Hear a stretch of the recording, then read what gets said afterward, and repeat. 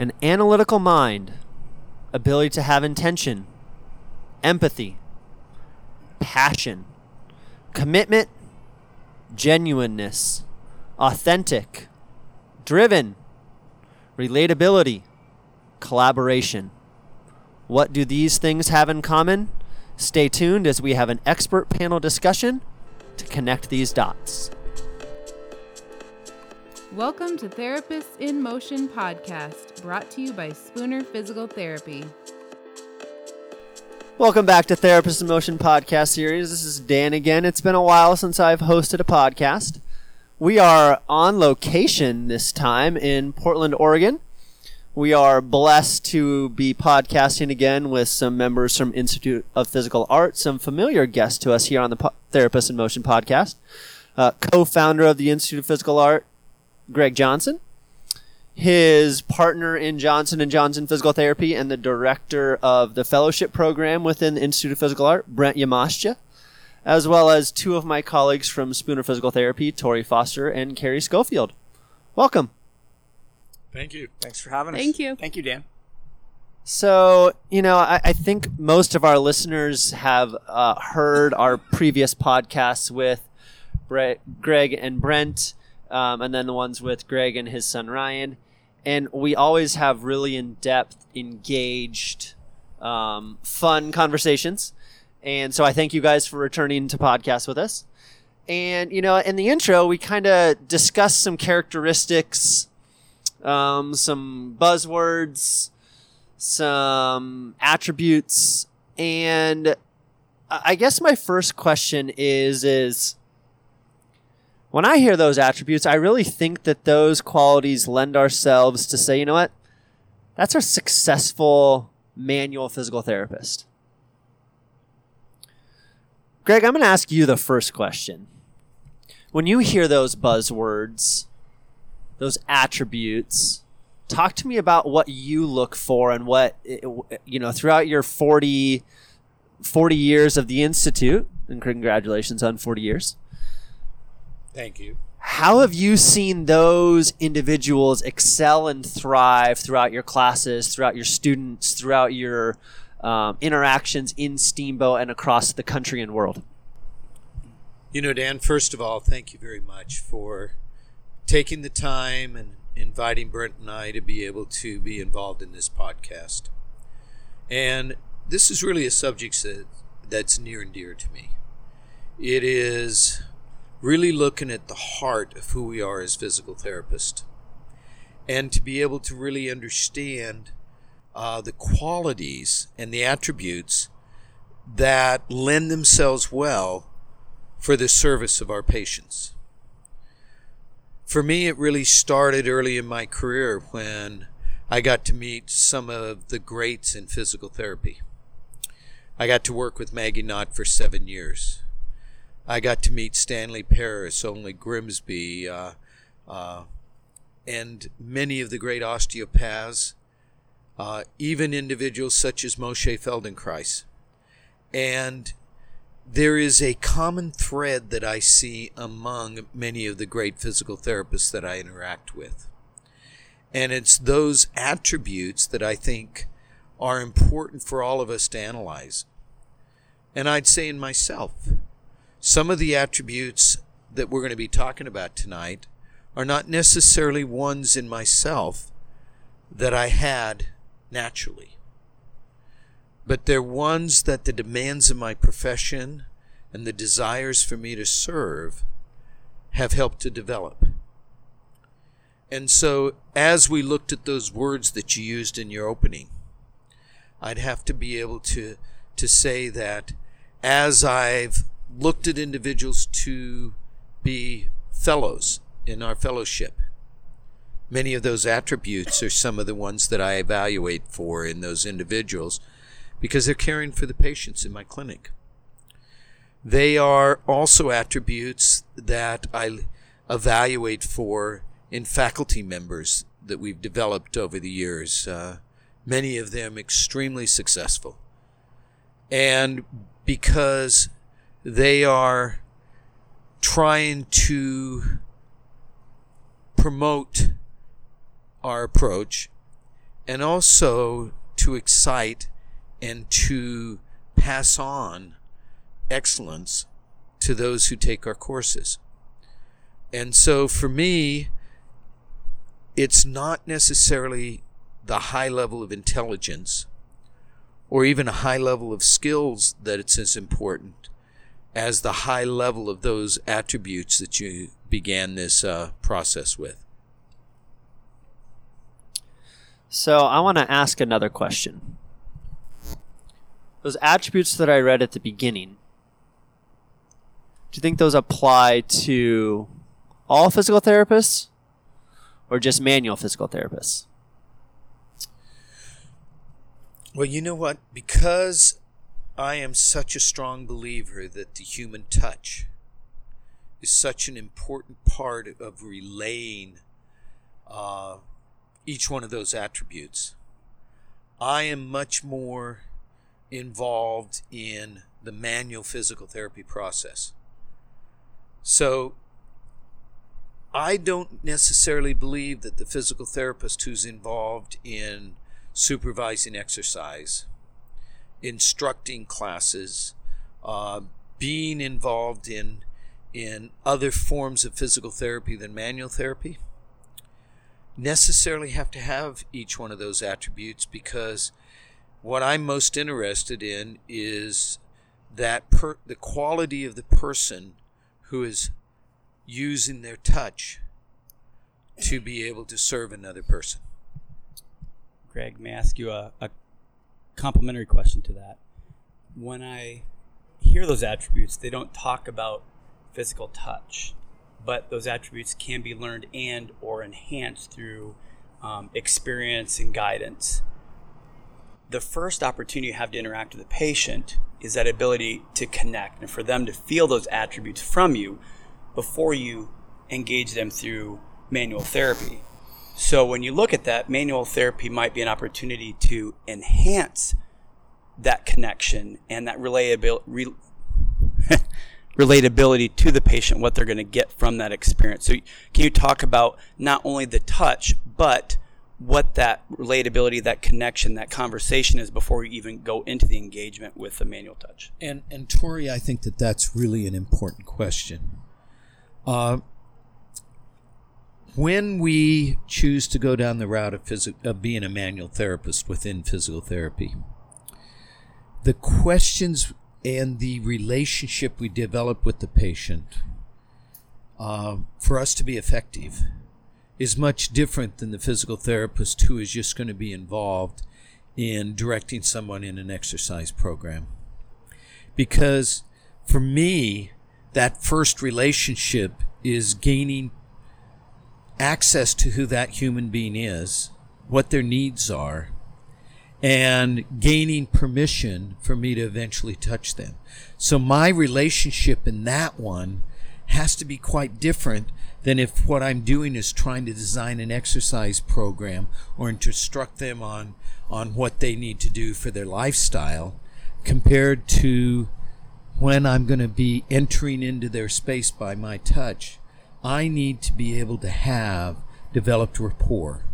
And for me, that rapport is my access point and my respect of that individual to gain access to be able to serve them through my touch. Thank you, Greg. So, we hear in physical therapy school, you need to treat the whole person. But yet, there's a component of our education, and I'm not going to bag on my home institution of Creighton, because I think they did a great job of this. They're so set on teaching us differential diagnosis and truly trying to find a underlying issue or put a diagnosis on a patient, right? And they are so cluster test oriented and saying like, oh my gosh, you didn't do these 3 special tests for the shoulder, therefore you fail this practical exam, you're never going to be a good physical therapist. Brent, I want you to take a little time and reflect on that development where we get out of school and we think we have all the answers. and then we get into those patients and we go, oh my gosh, I don't really know what to do, but yet there's still a reason that they come back to see us. Dan, thanks again for having me on my second podcast in my career of 21 years as a physical therapist. Having reflected on many different paradigms that I've studied and pursued excellence in the hopes that I could connect with someone on my current patient list or someone that I've not yet met is part of, I think, the constant curiosity and the kind of attributes that I saw in the mentors that were part of the Institute of Physical Art that drew me to being with like-minded people. Lots of different personalities, lots of different skill sets, but some common threads that I do think speak to more of an even universal sort of attribute of what makes people connected and successful when working with people. And what Greg alluded to earlier is a sort of a service-oriented profession that I think a lot of physical therapists got into the profession for that reason. And so one of the things to bridge off your question is I think that in order to have some level of skill acquisition and competency to bestow a graduate degree, a doctorate degree nowadays, I went through at a master's degree level, is to have some level of controlled outcomes, some level of being able to provide a parameter, a box even, if you will. And I think the really successful people in our profession, both the manual therapist I'll speak to as well as the movement specialists, have been box breaking. They are iconoclastic. They have looked at the norms and the standards, and they have attempted in their own way, in their own conviction, in their own pursuit of excellence to say, I'm going to move out of my known barriers of what I've been able to accomplish just before this next session, because this next patient may need something a little different. And I think you've seen, guys, in taking this Functional Mobilization 2 course, that we're teaching a paradigm and a methodology of concepts. But how many times have we gone a little tangential because the person on the table, and I'd really like to prep Carrie for this one, the person on the table has presented with something that wasn't quite in the list in the manual.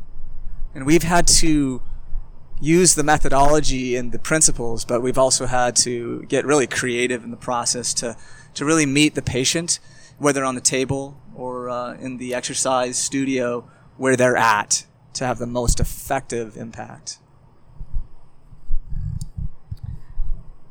Yeah, I guess, Brent, what you're saying is, and I've found in treating, I have patients come to see me and they say, well, my doctor's never thought this way, or no one else has really thought this way. And I think it's just taking that extra time to think about how the patient is presenting as a whole, and, what else do they need at the time. You may have an idea when they come into the clinic of what you're going to do that day, but they may be presenting totally different, and you kind of have to step outside of that line and say, okay, what do they need right now, and how can I help them so that they can move forward? I think we all come out of school wanting to be a safe therapist, and that's what we're taught. And I think everyone, to a degree, wants to help everyone. It's just those who want to go that extra step, I think, are the ones that are, making the difference now. And I can compliment that. I can't remember who to give credit to, but I heard one time there's a difference between gathering information and hunting for information. So you can gather and gather and gather, and then what does it mean? Versus hunting for something that is applicable to the patient's needs. And then beyond that, once you find the information, have you asked the best questions to know what's important to the person, what they functionally want to accomplish? And sometimes you try something and maybe it works or it doesn't work, but are you willing to challenge yourself to try something and maybe it works and maybe it doesn't work? But if it doesn't work, then you're going a different route versus trying something that maybe worked not as much as you wanted, but you're good enough with that. Nope, I'm going to go and try the best thing possible for this patient. Would one of you talk about something you've tried outside the box that maybe worked or didn't work to the benefit of the patient, and what you did to change that person's experience because you went outside the norm, outside of that box you talked about, Brent, please? I want to address it just a little bit, because going back to those original attributes, I was sitting there for the first few minutes thinking, some of us just aren't aware that we carry those attributes, and yet we find ourselves in our journey, as Greg alluded to, having developed some attributes that really come from those that we surround ourselves with. And so I really feel for the solo practitioner out there that has got great intention and great people skills, but isn't getting to see the sort of sharpening process that happens in a collaborative environment. And so rather than reflect on myself and what I've done, I've got this man sitting next to me here, Greg Johnson, who I have watched time and time again be able to connect in those ways with people out of the need presented in front of him. And he commonly references that need is the mother of invention. Having spent 16 years of taking courses with Greg Johnson and 8 years being in practice with him, he will still come into the clinic on a regular basis with something I've never seen him do. There's no end to the man's creativity and his ability to all of a sudden come up with a new component to how to ask a question, how to get to a place of empathy. People that maybe our staff have been treating for several to multiple visits, all of a sudden they're in tears as they meet Greg, and he's had all of 5 minutes with them, Tori. It is truly a powerful thing to watch someone who is so in touch with being fully present with that patient that he gains access to information that I think other people have spent multiple sessions and not arriving to. And I think that's brilliant, because as therapists, whether we're novice or experienced, we can sometimes feel judged if somebody else is coming in and helping us. But if we're truly vulnerable to asking for help because we see an opportunity to help somebody, that patient commonly will really truly appreciate that opportunity to help himself or herself. So I think that just speaks to, once again, that ability to, maybe we didn't say it early on, but that vulnerability to learn and to ask questions and to continue to grow. So, I'll let Greg have the mic back again in a moment here, but one of the ways that I think that I see that fleshed out when I see Greg or Vicki Johnson or Dean Hazama or Kent Kaiser and other mentors of mine is that there is a level of intention. There's a level of authority that they carry. So let's just put some tangibility to it. Their years of experience and intentional practice lead them to having an authority about, I'm going to be able to solve this mechanical or neuromuscular or movement problem. But what I'm really after is a root component of what's driving that patient to seek care in the first place. So they have all the Con Ed that we teach gives you the scaffolding for having the confidence and the competence to have a skill set. But what makes an expert stand out differently is that seeking the patient's motivation. And that comes through intentional questions and being a good sleuth. So that answer connects back to a previous podcast we did where we did Intention Intuition with Greg and Ryan back in January. I don't know what episode number that was off the top of my head. But I want any of you, Greg, Brent, Tori, Carrie, to really kind of reflect about what it takes to train or unlock or help a therapist find those attributes that sometimes are internal in them, but either they lack that self-awareness or they're scared to let that attribute come out. They're scared to be vulnerable with that patient or with their colleague or with their boss. Can you talk about how maybe you've helped to draw those out of people you've interacted with in your career, or that you've seen in your fellows or in your residents or in your students or in your participants or in your guys as employees, as directors of therapists with ranging experiences from new grads to more experience than any of us have combined? Well, I think I'll take the mic again. But I'm going to do what a good mic holder does. I'm actually going to turn it over to Brent, because Brent went through a process both through gaining his certification and accomplishing his fellowship, and also being able to get to a point where he inspires his patients and he trains the fellows at a level that is, I don't think there's many other individuals in our profession who could match what Brent does. And I have to say that I've been blessed to be a part of his growth. And I think more than anything, I'd like to hear how that interaction with me and others have been a part of him, his discovery and his journey. Thanks for putting me on the spot there. You do that well. That's what Greg, said for even the weekend course, is there's no pressure here to teach this course, but then, well, why don't you do this section next? And so,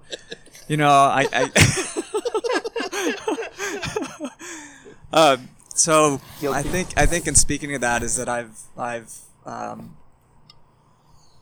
been able to be, I think, open to others' thought process and ideas. And I think, I took a course about dentistry and physical therapy in Miami, Florida, about 2 months ago. And it was all about no dogmas. And so I think one of the things that my upbringing allowed me to have, just as a person, was to being open to the viewpoints of others and being able to, I think, receive from some of the better stuff that they had to offer, and then being able to sort of chew on and not necessarily reject, but decide that the other components weren't necessarily for me. Okay? And so in the process, I'll tell you about some of the mistakes I've made to get to a level of being able to train a number of different individuals. And one of those mistakes is just trying to be more like Greg. Okay. Those are big shoes to fill, to try to take on a component of, I think, being like, I know I don't have the vocabulary and the number of words that Vicki Johnson has. And so I really had to adapt the material that was being taught to me, and I think adapt it and really kind of come back to trueness of myself. And in this journey, it's about further discovering who we actually are, and that's getting a little bit possibly touchy-feely, but it's really about learning what motivates you, what brings you joy in life, what gets you back into a groove in which you're in the zone, and then being able to bring the best out in other people. Yeah, if I may compliment that, listening to Greg talk earlier today about observing his mentor and taking the steps to make sure he was present with that individual, I think speaks volumes to, interviewing right, hiring right, and having the right people that want it to learn. And as somebody that has now 17 years of experience, coming to a course like this with experts such as yourselves, is humbling and reinvigorates me to continue to learn. And I think when we kind of look at that curiosity factor, it's asking a question, whether it's to a colleague to continue to learn or asking questions of our patients. And maybe something went well, maybe something didn't go right. But if you're asking that question, what do you think? Or what you learn so much by asking your patients questions. And they will help guide and they will teach you just as much as, if not more than, some of your mentors will as well. And I find that such a valuable opportunity if you take the time to ask a question, to think about it analytically, and then to go back and hopefully have a more profound experience on their treatment. And for me, I think that's been very valuable over time, is taking the time to listen. So I have a question for either one of you. Brent, you were talking about your pathway and the decisions that you've made and the mistakes that you've made, and we've talked about it in this course this weekend about how it's okay to fail and to pick yourself back up, and that's what makes you stronger and a better therapist. And I know just in my pathway of, the route that I've chosen, just experiencing things myself have made me more passionate about how I go treat patients. But can you give any advice to therapists coming out now? I'm part of a generation that is afraid to fail and make mistakes. And I'm also part of a generation that I think we want to do well, but we need that kind of instant gratification, and we want to do things now, and we want to be successful now. Can you give any advice to, how to go along that journey and be okay with, learning things along the way and knowing that you don't have to know it all now, and how to pick up those things along the way? Wow, what a great question. And it really is a generational question that you have an insight in that I think is so valuable for those coming out of school. I don't know if you've had a chance to read an amazing book called Grit.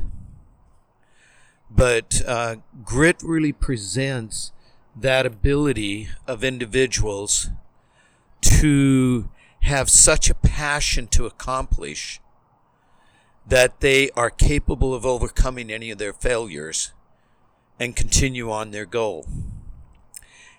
And it presents in there a really paradigm that I'd have to say is what I've observed.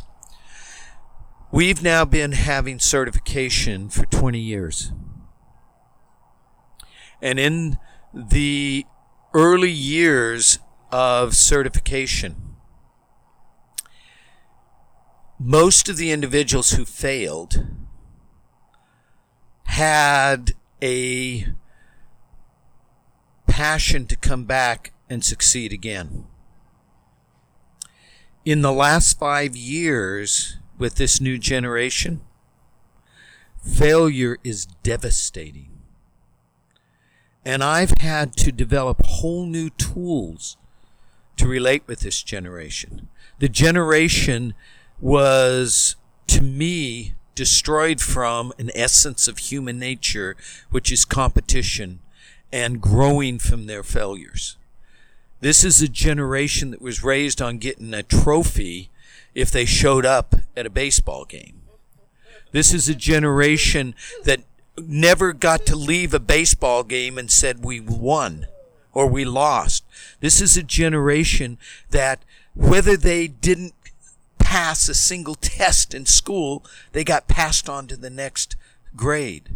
We have so taken away the basic attribute of competition and the basic attribute of learning from your failures. I've got to say, I stand here today a better man because of every one of my failures. My failures have defined me more than my successes.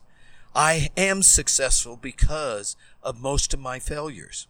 And so I now go to the CFMT class and spend 2 hours trying to discuss with them the importance of being able to fail with the passion to be able to succeed in the future and the belief that I have in them that they will. It is a different paradigm and a challenging situation because I do not believe there'll ever be a point in human experience where we're going to get a trophy in all of our jobs for just showing up to work. I'd like to put one more word out there to that list, and it's resiliency. And so I think that when it comes to this fear of failure, nobody likes to fail that I've ever really met. We all talk about its growth benefit, but it's because of the growth that comes from failure. None of my children want to fail. And it's not a great feeling. So when we focus on the growth aspect, that's this concept of resiliency. It's both within the physical therapist personally, and it's in what you're trying to draw out of every individual patient that you interact with. The resiliency to recover from a surgery, a trauma, a setback, a feeling great, and then all of a sudden having to go back through the process again. And so that's a concept that I know we're cutting short here, but that I'd like to add to the dialogue. You know, I just want to talk to those therapists who are just entering the profession and let you know that you are entering the greatest profession on the planet. But know that it's a profession that's based upon what Brent just said, your resiliency. And the attributes that Dan put at the beginning of this are ones that if you do not have empathy, if you don't really feel that caring for your individual patients, then you can develop that. And once you develop that attribute, the joy you have from serving those people you have empathy for, success or failure, is beyond anything you can believe. You are in the greatest profession, but it takes your ability to be able to grow, fail, and be able to move forwards after those challenges. Dan, will you read those attributes back to us, please? Certainly. Analytical mind, ability to have intention, empathy, passion, commitment, genuineness, authentic, driven, relatability, collaboration, and I'll add the one that Brent had, resiliency. So, Greg, to complement your last comment with a question, how do you mentor to those attributes to help that therapist become more successful? You know, of all the challenges I've had in my professional life, some of those attributes to be able to help an individual unlock them in him, because my personal belief is every one of those attributes, whether it's an analytical mind, it's empathy, it's passion, it's resiliency, every one of those are attributes we can develop as human beings. We just have to be willing to let go of our past and move forwards to our future with that absolute intention that we're going to become the best physical therapist we can be. And with that, we often transform who we are as human beings. Thank you. I think we've had some really good discussions, some insightful questions, some honest and thoughtful responses to the questions, as well as, some philosophical discussion, right? Like, I know sometimes our listeners are probably thinking, good Lord, all these guys do is have philosophical discussions. But I think those philosophical discussions really lend themselves to say, you know what, there's so much more to physical therapy than learning a technique or learning a movement system or learning a new evaluation. It's really that connection and that engagement with your patient, with your colleague, and learning so much more about yourself. Greg, you did a great job at the beginning of FM2 of talking about how us as therapists have to really hone in on our own self-awareness and our own symptoms. And when you go to a course like Functional Mobilization 2 and you feel those improvements, all of a sudden you start to unlock and find some of those additional attributes that we talked about here and that were listed at the beginning of this podcast. And I really think that's what is going to help continue to inspire that therapist who, like Tori, has 17 years of experience and is just now kind of starting to dabble in the IPA. Or that therapist who is a student and they're doing an IPA course to be able to come and do a rotation at J&J PT. They're starting to unlock and find those attributes that are hidden in some situations within them, or realize through your guys' inspiration that they can take the time to train it moving forward. So I want to thank Greg, Brent, Tori, Carrie, for your time, your insight. As always, if you guys have any feedback, please don't hesitate to reach out to us at therapistsinmotion@spoonerpt.com. And stay tuned. We're going to do a clinical pearls component with Greg, Brent, Tori, and Carrie for our next episode. So thanks, and have a great night.